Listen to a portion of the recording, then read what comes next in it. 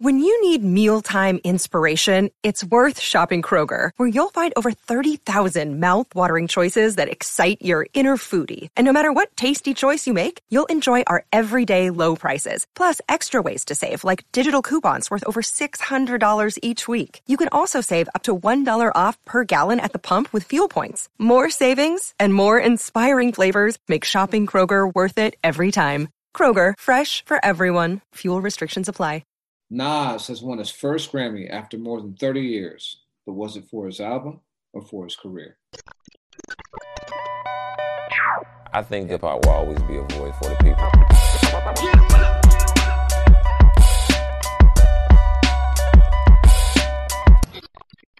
Hey everybody, I'm Reggie Williams, founder and CEO of Ambrosia for Heads, and with me I have Jake Payne, our editor-in-chief, and together this is our What's the Headline podcast, episode number 38. How you doing, man? Man, I'm doing well. It's we're doing this in real time, which is dope. Yeah, doing it in real time, later than typical. Typically, we record Sunday afternoons, but we had to wait for tonight because we thought there might be some special news, and indeed, it has come. Nasir Jones, Nas, has won his first ever Grammy after more than 25 years in the game. Live at the Barbecue was what, like 91. 30. We are 30 wow. deep. 30 years deep, 30 years in the game. And Nas, pretty much on almost everyone's top five, made what most people believe is the greatest rap album ever. It's insane that it took 30 years for him to get his Grammy. But what are your thoughts about that? I'm happy for Nas, man. As of us taping this, he's yet to react. Nothing on Twitter, nothing that I've seen. But this has to mean something, to what? I don't know, because like you said, this one definitely feels overdue. Yeah, so he had 13 nominations in the past. And so this was his 14th time. Why do you think it took so long for Nas to get his Grammy? It's interesting. I think in the best rap album category, I'm going to liken it to sports. I'm a Pittsburgh Steelers fan. And for a lot of years, we had great teams. But you know what? The New England Patriots, they were always there. Or, the John Elway and the Broncos. There were certain years we just couldn't make it happen. And, in prepping for this discussion, I realized that Nas, picked some really competitive years to drop his best work. And I think this year, this one's going to be evocative because there's a lot of folks out there that I think were riding hard for Freddie Gibbs and Alchemist with, Alfredo. There's folks that were riding for Royce. And then there's a whole subtext thing of, Jay Electronica and Jay-Z on a written testimony. So it's not an easy year, but this one felt right for Nas. And I think, correct me if I'm wrong, you and I both coming into today thought that this is what might happen. Yeah, I thought it was either going to be this album or maybe Jay Electronica because of Jay-Z's involvement. Jay has not had an album out since 444. He's a perennial Grammy darling. And so I thought that it would be between these two. I thought it was amazing that they nominated Royce and D Smoke was great, and Freddie Gibbs and Alfredo, but Freddie Gibbs and Royce to me were really surprising. Typically the Grammy doesn't have its finger on the pulse like that, and ear to the street. Interestingly, if you step back and think about it, with the exception of D Smoke, I believe that everyone was 40 and above. Jay Elect, I think, is 40. I don't know about Gibbs. Freddie Gibbs, I believe, if he's not 40, he's at least 39. Okay. Royce, obviously, and then, Nas, who won it. So, the Grammys has often been accused of favoring older artists and not being as in touch with the new. Over the last couple of years, we had Cardi B win it. 2 years ago, we had Tyler, the Creator. So I think they shook that off. Do you think that they kind of fell back on old habits now, or that this was just a true reflection of what the best work was? I think that this was a really, in the rap category, I think this was some of the best work. I feel that the, Grammys dropped the ball with, with Gibbs and Madlib and Bandana last year. And even upon winning the rap album, Tyler made a really good remark of there's not really rapping on my album, but they're scared to, they're, putting me in this category because of my history as a rapper. And on a much bigger note, I think because you see a young Black man of a certain age and you shuffle me into rap. And last year was disappointing like that. And overall, I mean, we're having this in March. I think back to last year's Grammys, and that will always be marred by the death of Kobe Bryant and the rest of the folks on board, his daughter and everyone else. But this year, definitely the Grammys are kind of coming back to meat and potatoes hip hop, which is good to see. And whether you agree with the choice or not, King's Disease, Nas's album, definitely fits within that. Yeah, so Gibbs is 38, and Okay. and Jay Elec is 44. So definitely all in that range. Yeah. You mentioned earlier that Nas had faced stiff competition in the past, and you thought that was part of the reason why he hadn't collected the Grammy. And I'll just say for people, in 1994, when Illmatic dropped, there was no best album category. The best album category was voted in that year, and then it started in 1995. And so it's not like Illmatic got passed up. But what I thought was interesting is that year, Illmatic didn't even have any nominations. That to me is insane. That in a year where pretty much universally, everyone saw that as a massive moment. It wasn't being declared in real time the greatest album of all time, but it was definitely something that, shifted the culture. It leaked. Everyone had it. I think they released it earlier than they had wanted to because of that. It was one of the first albums with like that many superstar producers all on one project. Nas, because of Live at the Barbecue in 1991, was already heralded as like the next one. So there was a lot of hype and anticipation about it, and it was a true moment that delivered on it. So it was shocking to me that it didn't have a nomination. That year, Queen Latifah won Best Rap Solo Performance for UNITY, and then Salt and Pepper won Best Rap Group Performance for None of Your Business.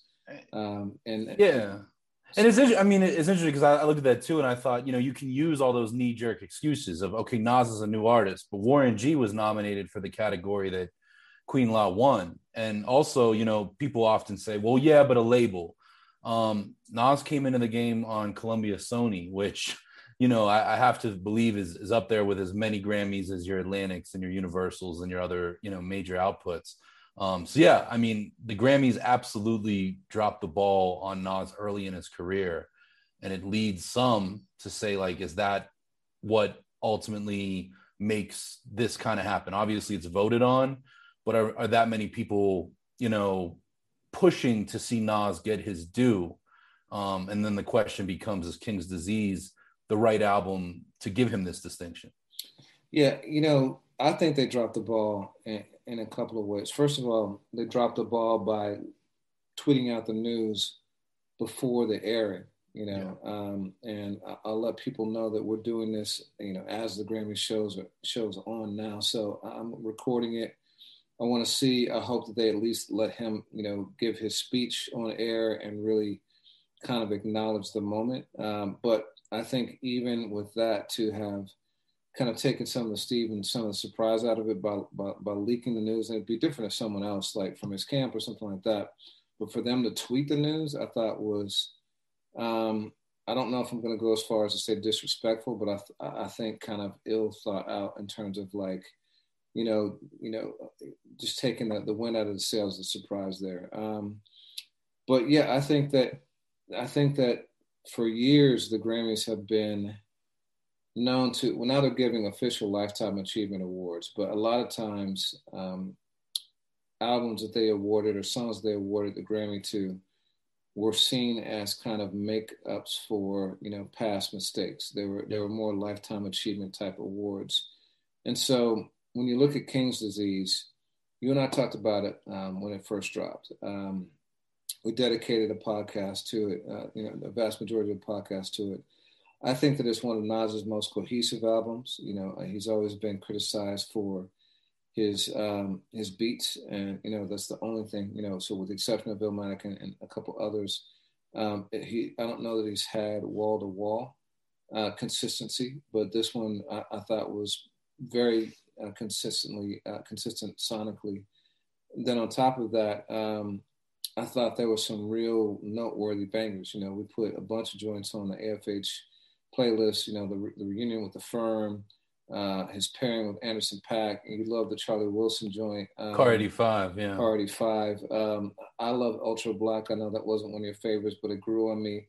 I think there are noteworthy tracks that people will go back to when they revisit his catalog, years from now. Mm-hmm. And so I do believe that it stands, and I just had this discussion with someone else. I think it's in his top 6 albums.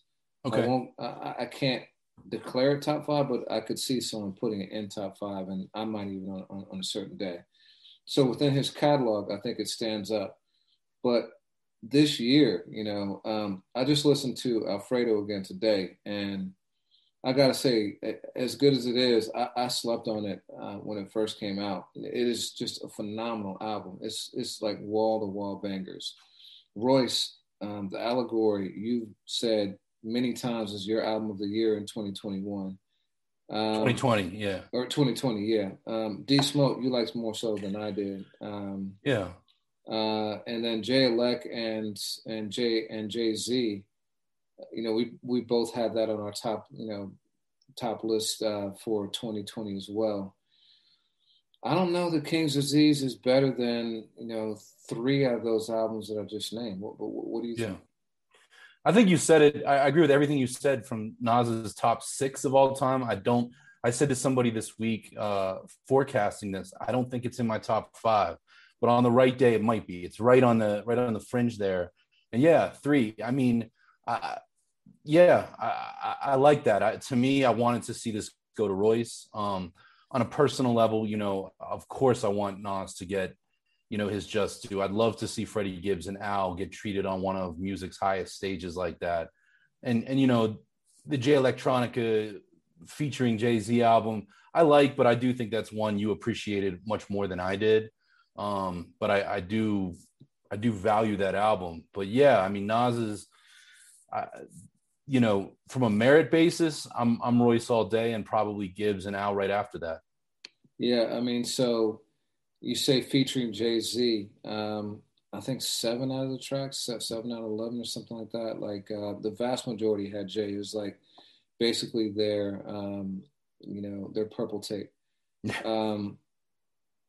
That means that you think it's sweeter for Nas to win it this year in a year where Jay did have such a prominent kind of offering. They've had their rivalry, friendly and not so friendly at times, but definitely a rivalry. And, Jay has a habit of stepping on Nas's releases. I think that even happened with his Black Entrepreneur record came out the same day that King's Disease came out. Yeah. You think there's a different level of sweetness that comes with, Jay-Z even unofficially being in the category? I go back to sports. I think if you beat the Patriots, you want to beat them with Tom Brady. And I don't think this Jay Electronica album is with, it's not Jay-Z, but it's Roc Nation, it's Jay. And also, I mean, Jay Electronica's breakthrough year was 2009. And the year before that, Nas used Jay to produce Queens Get the Money, if I'm not mistaken, on his, Untitled album. So Nas and Jay Electronica, that's home team. So I don't know if that storyline plays out for me. I also could totally see Nas using this as an opportunity, much like Drake did 2 years ago, to publicly kind of remind folks that the Grammys is just a trophy. And while our people being, hip hop heads vote on it, there's a whole lot of other people that are vested in other genres that get a ballot and they see name recognition and they go with it, which I think, in some years has held Nas back when he's ran against a Drake or an Outkast or an Eminem or a Wayne. So I don't know. I'm curious to see how Nas treats this, but I do think it's it's got to feel good for him to not have to talk about not having a Grammy anymore. He's got that off of his shoulders. Yeah, we talked about Hit Boy a little bit. I said that I think Hit Boy was the producer of the year last year. Between that, the Benny album, and now, if you count the last 12 months, what he's done with Judas and the Black Messiah, he's had just an incredible year. I think that he deserves a lot of credit for this too. Just crafting it sonically. I think it's noteworthy that people had such high expectations for the Nas Kanye West album, and that one was a major disappointment for most. There were a couple songs that I liked, but definitely did not hit the way that I thought it was going to, pun intended. And then, I think it's amazing that this album, where people were probably scratching their heads a little bit saying, Hit Boy, like, how does that fit with Nas? It's amazing that he actually delivered something that Ye wasn't able to do. I feel you on that. And I'm very curious. And I think it's deserving that Hit Boy reaches A-list status. I mean, that probably, for the reasons you just listed, already happened today. But, I always looked at Hit Boy as a rung or two beneath your Kanye's and your Swizzes and Timberlands. And, even just on the Nas side, when this album was announced, I thought back to the Scratch Magazine article of, damn, Nas, you've been talking about doing a whole album with Premier. Where's it at? We heard a couple years ago about you doing extensive music with RZA. This isn't that. But Hit Boy more than delivered. And that was true of this album, Benny's, and everything else. Yeah. Yeah. Typically when an album is nominated for best album, there are multiple songs that are also nominated. There wasn't a single other nomination for Nas this year. I think that might support a little bit even more that this was an award for his entire body of work, more so than this album specifically. I push back a little bit on that one because I feel like this year you're not seeing that be the case with Gibbs and Al. You're not seeing that with Royce. As far as I understand, D-Smoke may have a nomination. Jay Electronica may have a song nomination. It's not right in front of me. But I feel like this year the Grammys are compartmentalizing. There's 3 or 4 rap categories, and they're just trying to hit different bases. And what's funny is the album is coming back to the spitters. It's coming back to, folks that write their own rhymes and all of that after, Tyler, who made a pop album, and Cardi B, who I wasn't upset when she won in 2019, but Cardi has been out there admitting that she doesn't write all of her own rhymes. And to me, it was a disappointment after fans fought so hard in the earlier part of the decade to get Kendrick and other folks their due. So this kind of feels like, again, a reshuffling of, hey, but, and I look at Nas and I think that he was robbed many times over. I'm not sure about Rap Album of the Year because Illmatic, wasn't considered, but I do think over the years, Nas definitely should have been a contender for best rap performance. When you look at joints like, Made You Look and Hero and Hip Hop Is Dead, like he threw definitely top 5 songs year after year, and the Grammys looked the other way. They gave him a nod, if I'm not mistaken, in 2013 for Daughters, which he did not win. All right, so you push back on that and you say it was for spitters. I'm going to tweak it. I think it's not necessarily for spitters, but for bodies of work. I think that in each of these cases, the artists put together cohesive projects that had multiple songs, if not like wall to wall, multiple songs that made them like full projects. I think that a lot of the performances, you probably can't say that of the albums.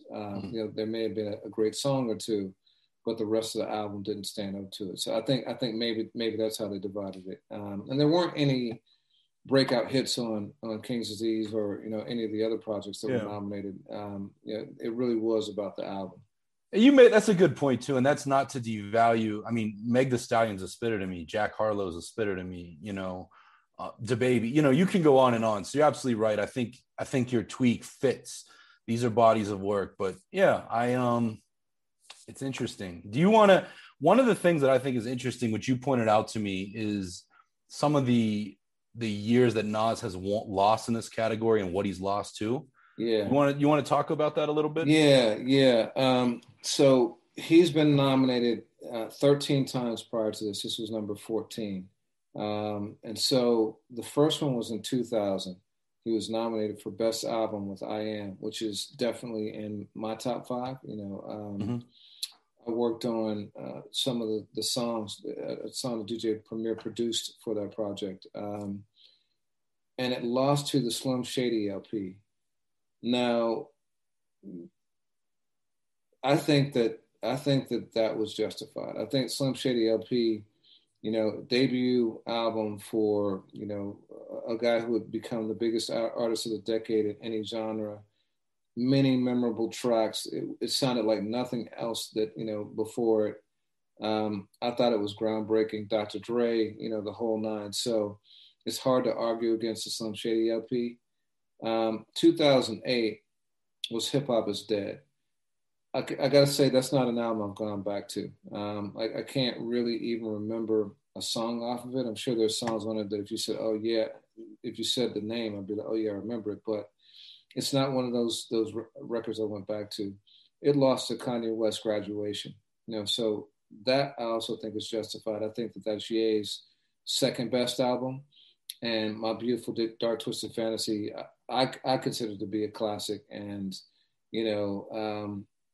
I think you could argue it's a top 10 rap album, top 20. Mm-hmm. So to lose to that, there's no shame in that game. The next year follows up with Untitled. I have the same kind of commentary on that album. Nothing particularly noteworthy to me. Maybe Black President, I think, was on that. I liked Hero with Carrie Hilson, which was a weird choice for me, but I thought it was a really well done pop record for an album that was so poignant and political. But continue. Zero recollection. Okay. It lost to the Carter Three, and I can see how people might have beef with that, but that album sold 1 million in the first week. Arguably, Lil Wayne's magnum opus. Mm-hmm. Many dope tracks. Lollipop, A Millie, Hey Mr. Carter. There's joints on that, right? So again, hard to argue against that. Now, the year, though, that I think that Nas got robbed, where the whole table was set for them, you can acknowledge the career, but you can also acknowledge what I believe was the true best album that year, was 2013, or at least the best albums of those nominated. 2013, Life is Good. I've said for a long time, I think that's the first grown man rap album, or certainly the most one that reached mainstream success levels. Mm-hmm. He's talking about his daughter, as you mentioned. He's talking about divorce. He's talking about real grown man stuff, real 40-year-old type stuff, but still spitting. I mean, he had Nasty on there, which was an incredible record. Yeah, Nasty. He had Daughters. He had one of the last songs with Amy Winehouse. Mm-hmm. He had songs with Large Professor. He'd gotten back with him. Stay with No ID. I mean, he had just joints on that album. That's one of my top 3 favorite Nas albums of all time. And it lost to Take Care. Now, also a great album. I got, and maybe Drake's best album, or I think it's the second best album. But it's in the wrong category, right? No, it's not. No, he got some. Crew Love is on there, and I think Starting from the Bottom is on there.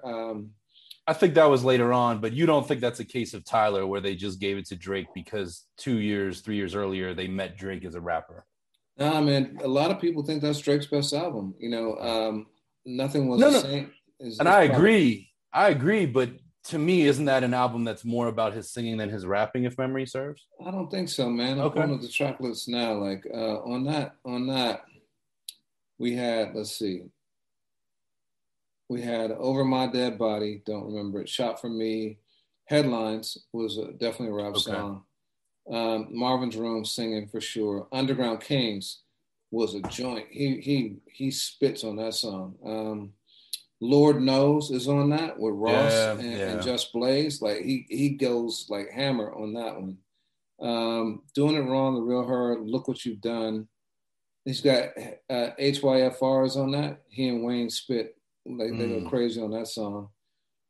Practice and The Ride. So actually not a whole bunch of memorable songs on it. I think Nas, I think Nas maybe takes it just outright.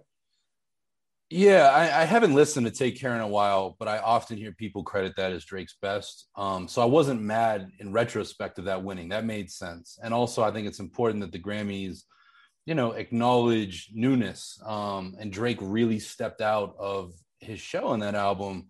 But I do agree with you. If ever of these 4 previous times that Nas made sense to me to win, it was 2013 with Life is Good, and that didn't happen. Yeah, and he had 6 nominations total that year. Daughters had a bunch of nominations, and Cherry Wine had a bunch of nominations. Went home empty-handed. Went home empty-handed, man. You had said that he was the rap Susan Lucci for a long time. So, yeah, I mean, I look at that, and a friend of mine reminded me, the Grammys with Bob Dylan, who you would think of as a Grammy darling. They had given him song honors, but in terms of his albums, and Bob Dylan's made some incredible albums, it was not until 1997, an album that was a studio album without a collaborator like George Harrison or somebody else. Paul Newman waited 20 years to win an Oscar, more than that. This happens. And let's not, forget, Cube, Biggie in his lifetime never won a Grammy. Snoop Dogg, nothing. It's still out there. I'm glad that Nas has one for the trophy case. I think it's definitely given us fodder of, too little, too late, or cool. Now that we've gotten that off our belt, can we treat him equally, in the future? Yeah. And you mentioned a Tribe Called Quest too. Without a Grammy. So you had a really interesting question. You're looking ahead, and I'll tell people, I had to research this too because I wanted to make sure we were talking about this from an informed perspective. The Grammy nominee eligibility period is from September 1st until August 31st. And so that means that Busta Rhymes' Extinction Level Event 2 was not eligible for this year. Yeah. Benny the Butcher was not eligible this year. Burden of Proof. For Burden of Proof, at least. You're looking ahead and you say that this being given to Nas might actually make it difficult for Busta next year. You want to explain why that is?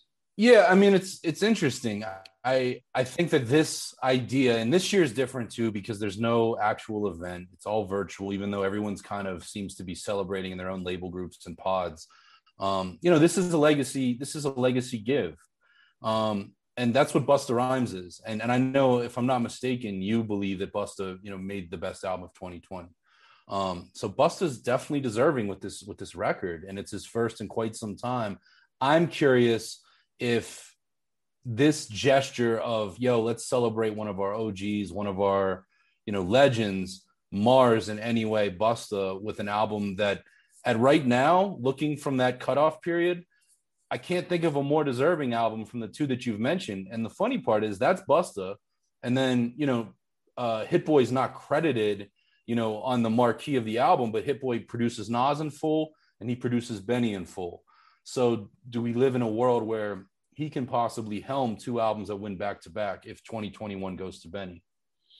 That would be crazy. I think that both Benny and Busta are extremely disadvantaged. I think that albums that are released early in the cycle tend to be overlooked.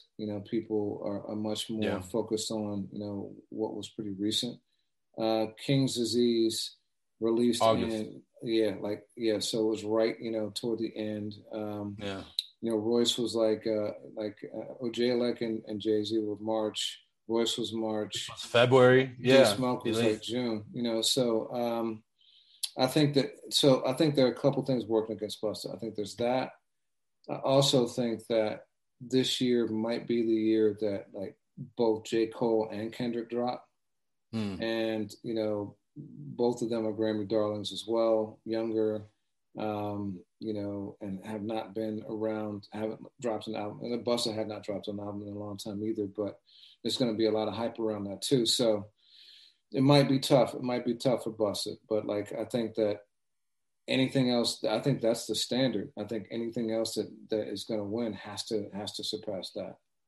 Yeah, I hope so. And there's a lot of music that we talk about weekly on here in 2021 that's great. But Busta, Benny, I mean, 2 Chains dropped during that window for 2021, which was an album that you and I both really liked. And it'll be very, very curious to see. But unlike 2020, I do think there's going to be some, some whales, some big sharks at this craft of rap that are going to put out albums this year. Yeah. So this time last year, Jay-Elec and Jay-Z dropped, it was Friday the 13th, I believe. The Sunday, 2 days later, Childish Gambino releases 315. And this is the first weekend of lockdown. Like, everything is surreal. Like, people are truly just like uncertain. You can't find toilet paper, like hand sanitizers, like crack. Like, it's just an unbelievable time. And a week or two later, a couple of things emerged that I think really helped to get us through. So one was D-Nice. He had been spinning on IG Live in the past, but he had a weekend where he did north of 100,000 for the first time, simultaneous viewers of a DJ set. He had Michelle Obama in there. He had Will Smith. He had like tons of celebrities, and it felt like a collective moment where we could all escape, and the music just kind of healed us. That was one. The second thing was verses. The format that Timbaland and Swizz Beatz put together, pitting great artists, great producers, great MCs against one another. The first one was I forget who the first one was. It was not Jermaine Dupri. Do you remember who it was, the first one? I want to say that the first one wasn't even in hip hop. I thought that it was like Patti LaBelle and Gladys Knight. But no, that was late. Okay. Babyface and Teddy Riley was like the second one. I can't remember who the first one was. DJ Premier and RZA were early in it too. That's the first one that we covered extensively. But that format has grown to become an institution, and there have been several since then, but it just sold to Triller. Have you used Triller? Were you familiar with Triller before this? No, totally new to the party.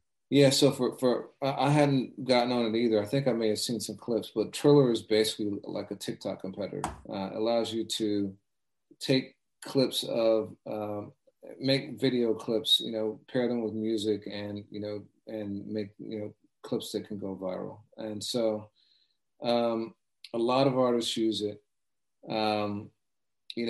The deal is for a large equity stake in Triller. I don't know if there's any dollars that were exchanged, but they did get a significant piece of it.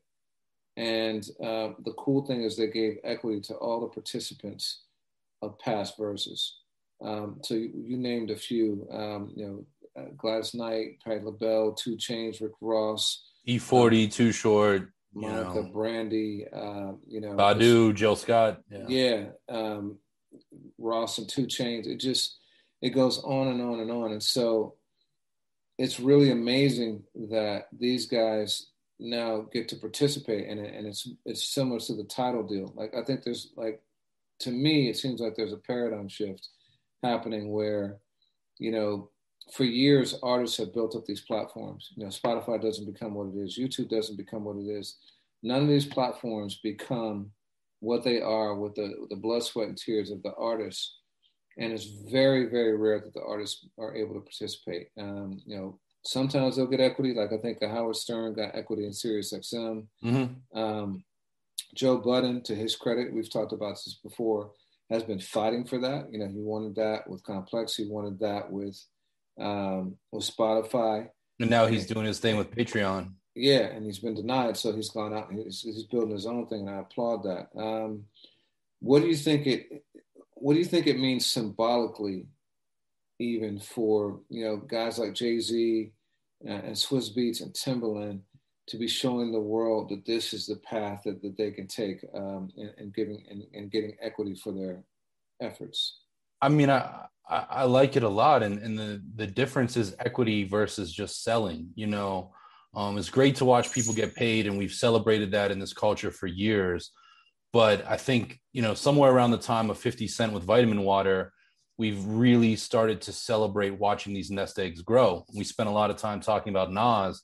I think one of the great things of covering Nas over the last 5 years is to watch him, to celebrate him, with Ring and with, the Amazon, pharmacy delivery and different things. So I love this. When I saw the news, I was applauding it, and it felt just right that a year later, something that Tim and Swizz did, and I know some of those times they had technical difficulties, and we watched the production of each one get better and better. To watch them do this and level up, I see nothing to do besides celebrate. Yeah, I do too, but oddly, it's actually gotten some criticism. Michael Rainey Jr.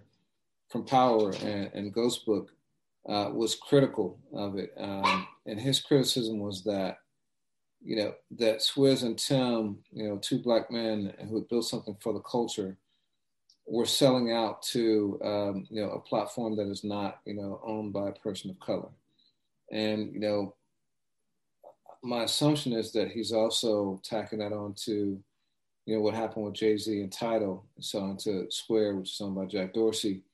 And Swizz and Tim responded, and they just simply said that we own Triller, and with emojis with laughing and crying and tears, happy tears crying. I think that this is a power move. If you really break down what Versus is, it's a format. It's a dope format, but it's one that's replicable, and it's one that has zero value without the actual talent. Mm-hmm. And I would even go as far to say that it is one that is depreciating in value, and that, and you make this point often with certain platforms that celebrate legacy artists, like there's only so many that you can do, and you said back in like May or so, I can't even remember, it was early, you were like, I'm kind of tired of it. Like, I think that, I think it's kind of run its course. They should just let it go. And now it's probably 15 battles since then. Oh yeah. But, and there's some great ones, like Ghostface and Raekwon coming up is going to be one of the biggest ever, I think, or one of the most significant for hip hop, at least. So I think there's definitely still, juice to be squeezed, but without access to the talent, without Swizz and Tim, curating, without that, I don't know that it has any value whatsoever. So for them to be able to get equity for that is, I think, a boss move. Absolutely. And to go back and pay artists retroactively is huge. I mean, Erykah Badu and Jill Scott didn't do this because they expected a bag. They did it because it was fun, and it was, entertaining people during some really, really, really challenging times. And now I think to go back and be able to say, hey, that thing that you did last May or last June, hey, here's some equity play. That goes a super duper long way. And, I think that this move allows Versus to be more than just that thing that we all did during COVID. I certainly never rooted against Versus, but I knew for me, there was a period of time where Saturday nights, I couldn't plan 4 hours to just sit there and watch. But I'll tell you this, I'm not going to miss Ghostface versus Raekwon. Like, that's right up my alley. And I applaud Swizz and Tim for not trying to make every week better than the next, but accommodate different pockets of audiences. So I think this is great, and I don't know why anyone would hate on it. I think that sellout comment is, and I say this again as a white guy, but I think that in this case, that makes no sense. We'll let creators create and collect. Yeah, I love the point you make about them appealing to different pockets, because I might not tune in for like Brandy and Monica, but I was definitely in for Jill and Erykah. I'll be in for Ghost and Ray. Even ones like E40 and Too Short that I didn't necessarily think I would be so into. Once I got into them, like the programming is so good, and you remember it. It really does such a service, because you remember the stuff that these artists have created, and they've seen the impact too. Like sales are up sometimes, streams are up like 800%. They're making money off this. They're getting product placements. And now with the equity, it's been a phenomenal financial opportunity for these artists. Yeah, I mean, we say all the time that, hip hop needs, to be treated like classic rock. This is that. And certainly, props to Rock the Bells and Ambrosia for Heads and other platforms that go out of their way to not be so linear and not be so here and now, but to hand out flowers and all of that. But this is that in real time. And on top of it, I mean, Swizz and Tim are music guys. This is like Jamaican sound clashes. This is, you and I, one of our biggest posts of a time was when we put up concert footage of G-Rap and Kane going song for song, at a venue. And I can't even remember where it was. But this is that, and it's interactive. And, on any platform, people are talking about it and tweeting it. I think there are verses that are going to be happening in the year ahead that are far more exciting than tonight's Grammy Awards. That's not to shoot shots, but that's just keeping it a bean. Yeah, I mean, verses, if you think about the simultaneous viewers they've had, Brandy versus Monica was north of 1 million. Those are astronomical numbers. Those are award show numbers. You cannot overstate the impact it's had on the culture in terms of just reach. And, there are billions of impressions made. You talk about that battle format. Like, I think we have a hand in that too. What put us on the map for a lot of people was the Finding the GOAT competitions. It's just embedded in the DNA of hip hop culture. Just like, that sparring, to see who's best. So I think it's got some impact. I'm wondering what it's going to be like not having Apple Music, because, even though I love Instagram, reading the comments and things like that, just the high quality presentation that was given, the production value with Apple Music was stellar. The sound was pristine. The picture was like, 4K. It was beautiful to experience that way. You could watch it on a big screen. I'm wondering if they're going to lose something with that, because Instagram is not the same, and it will continue to be on IG. But Triller's definitely not going to be that. So what do you think about that? Did you ever experience it on Apple Music or IG? Yeah, when things got kind of weird on IG and other platforms, I think you were the one that kind of put me onto that. So and I think they chose a really good time to do this, because I'm going to tell you something. I think we've both over the years downloaded apps that we didn't think we wanted or didn't think we needed for a thing, for, I don't know, coupon or access to something. I will download Triller. I'll do whatever I need to do to watch Ray and Ghost battle, because I think that'll be fun. And one of the things that Versus has done better is, as these have moved into the same room, there's a lot of showmanship or showwomanship to it. And I'm really looking forward to that with these two guys that are very clearly, brothers. But I don't think that they're just gonna, milk it, for the spotlight. I expect this to have some bump to it. So yeah, and whatever kinks there are, I hope get it ironed out very quickly. If there are any, maybe we'll both be surprised, because they had to have strategically timed this. Yeah, I wanted to get into that too, the impact that it's going to have on Triller. For Triller, I think it could be a brilliant move, because you had not heard of it before. I think I'd heard of it, I'd never used it. They're going to bring in an entire different generation of people and an entire different demographic of people to this app. And, I got to assume that they're going to be able to, that once people are in the app, they're going to play around, look at other things, and they're going to get that advertising revenue as well. But I would think that the distribution of Triller is going to expand exponentially in terms of downloading the app, and that in itself is going to increase its valuation. It's one of the metrics people use when talking about a company, is like how many apps have been downloaded, like monthly active users, stuff like that. Also, right now it will continue to be distributed on IG, but I'm thinking that eventually, once there's enough adoption of Triller, it will be exclusive to Triller. And when that happens, the downloads will be on steroids.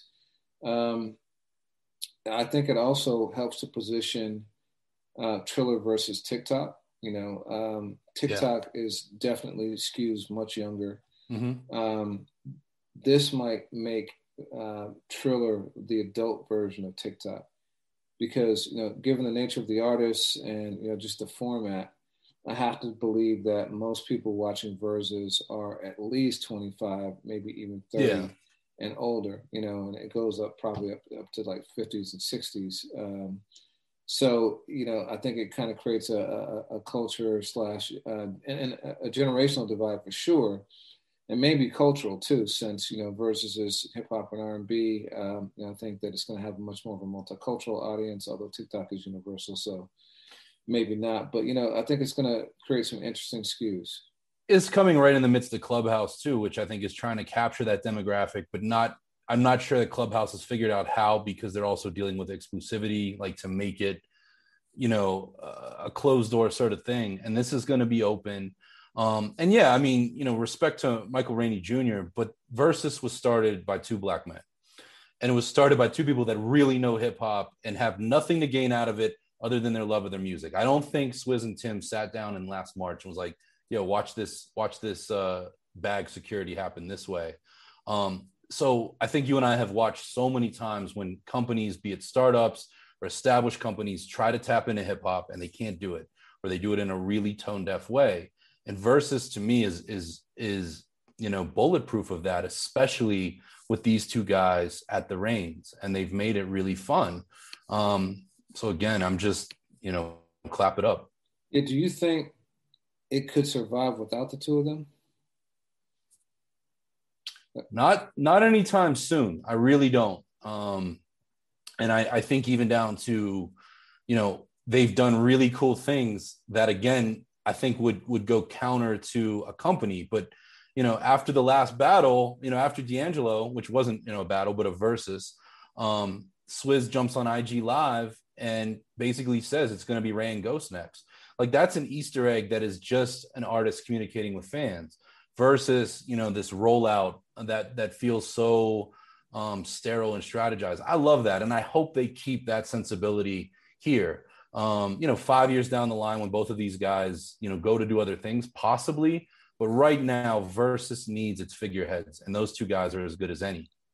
Yeah, there's two things that I think could be challenging with Triller. So I'll go back to Apple Music. One, there are tons of rights and clearances issues with these. It costs a lot of money. This is what I used to do when I was at MTV. It costs a lot of money to clear not only the publishing for these, but they're also having to clear the master recordings because they're playing the actual records too. It'd be different if they were replaying it with a band or something like that. Then you'd only have to clear the publishing.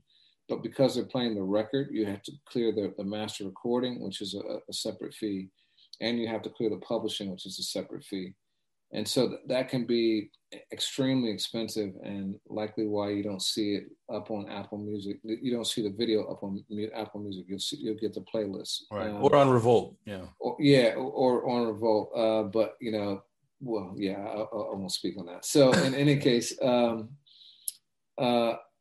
wondering if Apple Music had a hand in clearing that music. Given their proximity to the labels, I'm sure, or I suspect they could have gotten it on a discounted basis because they can argue that it's going to drive streams too, and so it's promotional, and so they should get discounted rates for this.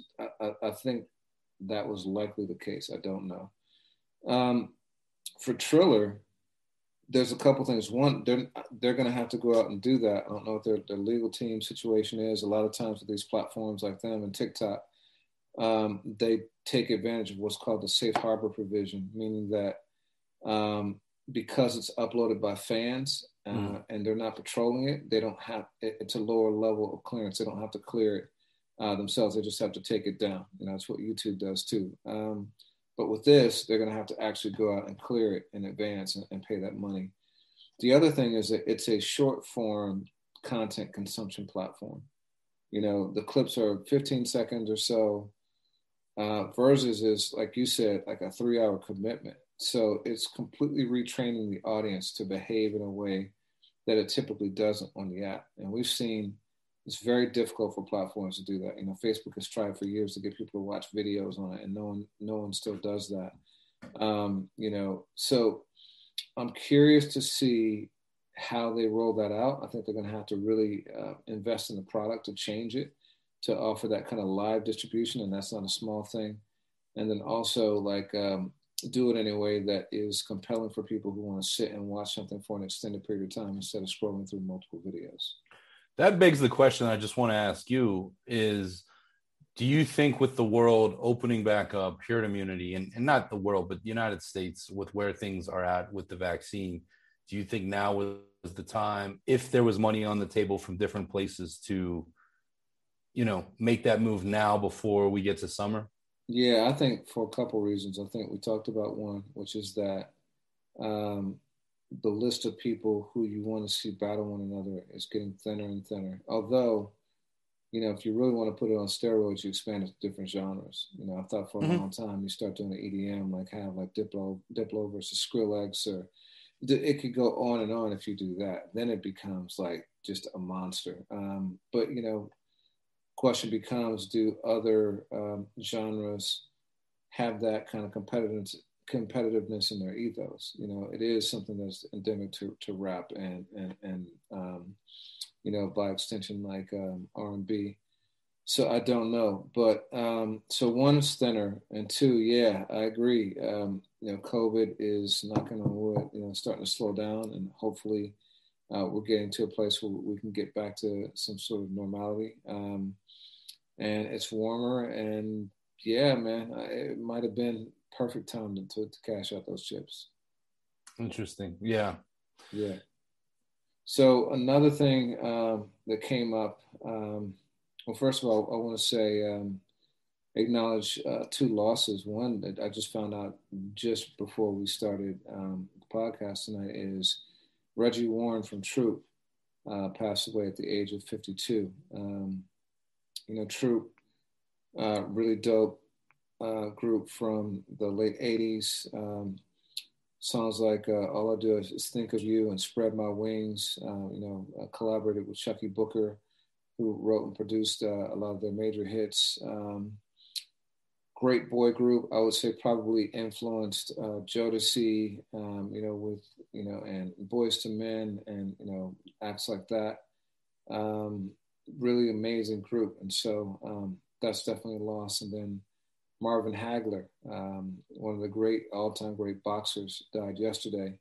I believe he was 65 or 66. He had some of the greatest battles ever, against Sugar Ray Leonard, against Thomas Hearns. He lost in a split decision to Sugar Ray Leonard that he thought was BS, and so he retired, never came back after that. A lot of people say his fight with Thomas Hearns was one of, if not the greatest boxing match ever. And they say round one was the greatest boxing round ever. I went back and watched that today. It's only 2.5 rounds, but it's unreal. It looks like a Rocky movie. They're just throwing blows. Just, salute to both of those guys. Another person who's really been in the news, in unfavorable light, we covered this extensively, is Kid Creole, but from Grandmaster Flash and Furious 5, who also won a Grammy, a Lifetime Achievement Award tonight, like an actual Lifetime Achievement Award. He's not present to receive that award and isn't even being acknowledged for it, but you want to break down the story? Yeah. From what I understand, it was 2017, and that alone is wild to me because it feels like yesterday, where he was commuting into Manhattan, if I'm not mistaken, Midtown Manhattan, on kind of the late night. And as we understood it, and as he alleges, was being kind of heckled, kind of harassed, assaulted by a man we've later come to find out is a registered sex offender, who had been heckling and disrupting people on the street several times that night. And Kid Creole allegedly stabbed him fatally. Is that correct? He definitely stabbed him. He doesn't dispute that. What he disputes is whether or not his stabbing him is what led to the guy's death. There's a lot of crazy stuff connected to this man. So first of all, he's been held in jail for 4 years with no bail, without a trial. I mean, that is like reminiscent of what happened to Khalid Browder. He's being held on a barge that's across the water from Rikers Island, known as the boat colloquially. And, had he been of more means, he would have certainly been out on bail awaiting trial. He would have had a lawyer, helping to navigate the situation. But instead, he's waiting for 4 years, which is insane, because if he's found not guilty, he still would have spent 4 years in jail. It's just crazy. But he said, so part of it is people were saying that it was motivated by, it was a hate crime against a gay man. The person that he stabbed was gay, and so they're charging, they're elevated sentences for hate crimes like that. What he's saying is that it was actually self-defense. He says he walked by the guy said something to him, he didn't hear it, he pulled his headphones off, the guy said something again, and he ignored it and walked away. He thought that the guy was maybe trying to hit on him or something like that. And then when the guy started pursuing him, he thought maybe, okay, he's trying to rob me or attack me or something. And sure enough, the guy got up to him and he says, grabbed him. And as he turned, I guess he stabbed him a couple of times. Now, all this has been caught on video. And so not the actual stabbing part, but the events leading into that were caught on video. So there's no dispute about that series of events. What happened later, though, is the same guy. So the camera then shows the guy going back, leaning against the wall, smoking a cigarette, so not something that you would do if you're life and death, mortally wounded, not staggering or anything like that. He eventually leaves and he goes to another section of the neighborhood and is actually trying to accost other people. And that's where the police find him. And supposedly he was resisting arrest there from the police as well. And they finally, subdue him and get him to, into the ambulance. Now he's got a head injury too. And he eventually succumbs to wounds. It's unclear whether it was his wounds that did it or something else. I think it was heart failure or something like that. And so there are huge questions here. Now, it's also questioning Kid Creole, his circumstance in general. So he was working as a copy operator, at night. So I'm guessing a Kinko's or something like that. Something, yeah. This is a guy who, and there's no knock on that, but, no. A guy who has written and who's been in one of the most influential and celebrated rap groups of all time, who has been, whose credits and publishing are on some of the most played records of all time. How can a guy like that not have more means? There's something wrong in that situation, and it goes back to the title deal and the Triller versus deal we were just talking about, where these guys who have built the culture should be profiting and should be immensely wealthy, but instead it's the exact opposite. And so then the question comes, where is hip hop in this? Where, is Jay-Z? Should Jay-Z be involved in this? He's helping people get out of jail. Should he be focusing his attention on Kid Creole? It turns out that LL Cool J and Fat Joe actually did give him money for an attorney, and that attorney represented him for a year. And I don't know what happened there, but the person's off the case, and now it just got public defenders. And so there are a lot of questions about it. And it's a very, very sad situation. Obviously, someone lost their life, and that's a terrible thing. But there are a lot of questions that remain unanswered. Yeah, and it's just wild to see. I mean, we don't know the terms of this, but we're living in a time of free Bobby Shmurda, who's home. But, we have an artist that tonight, as we tape this, is receiving, a Lifetime Achievement Award, his group that he was very much in the beginning, in the end. And it kind of goes unnoticed. And this was the first time that he had spoken to The Source, if I'm not mistaken. And it's been, like you said, almost 4 years. And it's wild to see. And there's a number of things that just trouble me about that. But shout out to Elle and Joe and anyone helping him out. I mean, Kid Creole is also Melly Mel's brother. And, you know, those guys came into this together. That's a big part of history. And even in, you know, I look at my own journey of, you know, coming into hip hop. If you gave me, you know, a Furious Five album, I always knew who Kid Creole was. He stood out, and we owe the same dedication to, you know, a guy of his age and stature that we do to artists that are coming out making music that goes viral. You know, no knock on Bobby or anyone else. I'm glad, but this should fall under that same priority. Yeah, absolutely, absolutely. So new music wise, pretty slow week. Always happens around the Grammys. You know, typically the label's attention, artist's attention is focused on the event. You know, I wasn't sure how it would be this year because obviously it's not in person, or, you know, I think the show is, but, you know, it's not the big Grammy weekend that it typically is. In some ways, it's kind of a relief for me because there's always some crazy. I've been to a lot of the Grammys. I've been to, you know, many weekends celebrating the Grammys. I've been to Rock Nation brunches and everything, and it's always an amazing time. But there's also always seems to be something crazy that happens around this time, and I think it's because so many people are gathered in one spot. You know, there have been Whitney Houston, right? Whitney Houston died. There've been, you know, shootings. There's been a lot of stuff. So, you know, it's a relief not to have that happen. But, you know, it's also a dead week for music. But a couple things did drop. What did you see that caught your attention?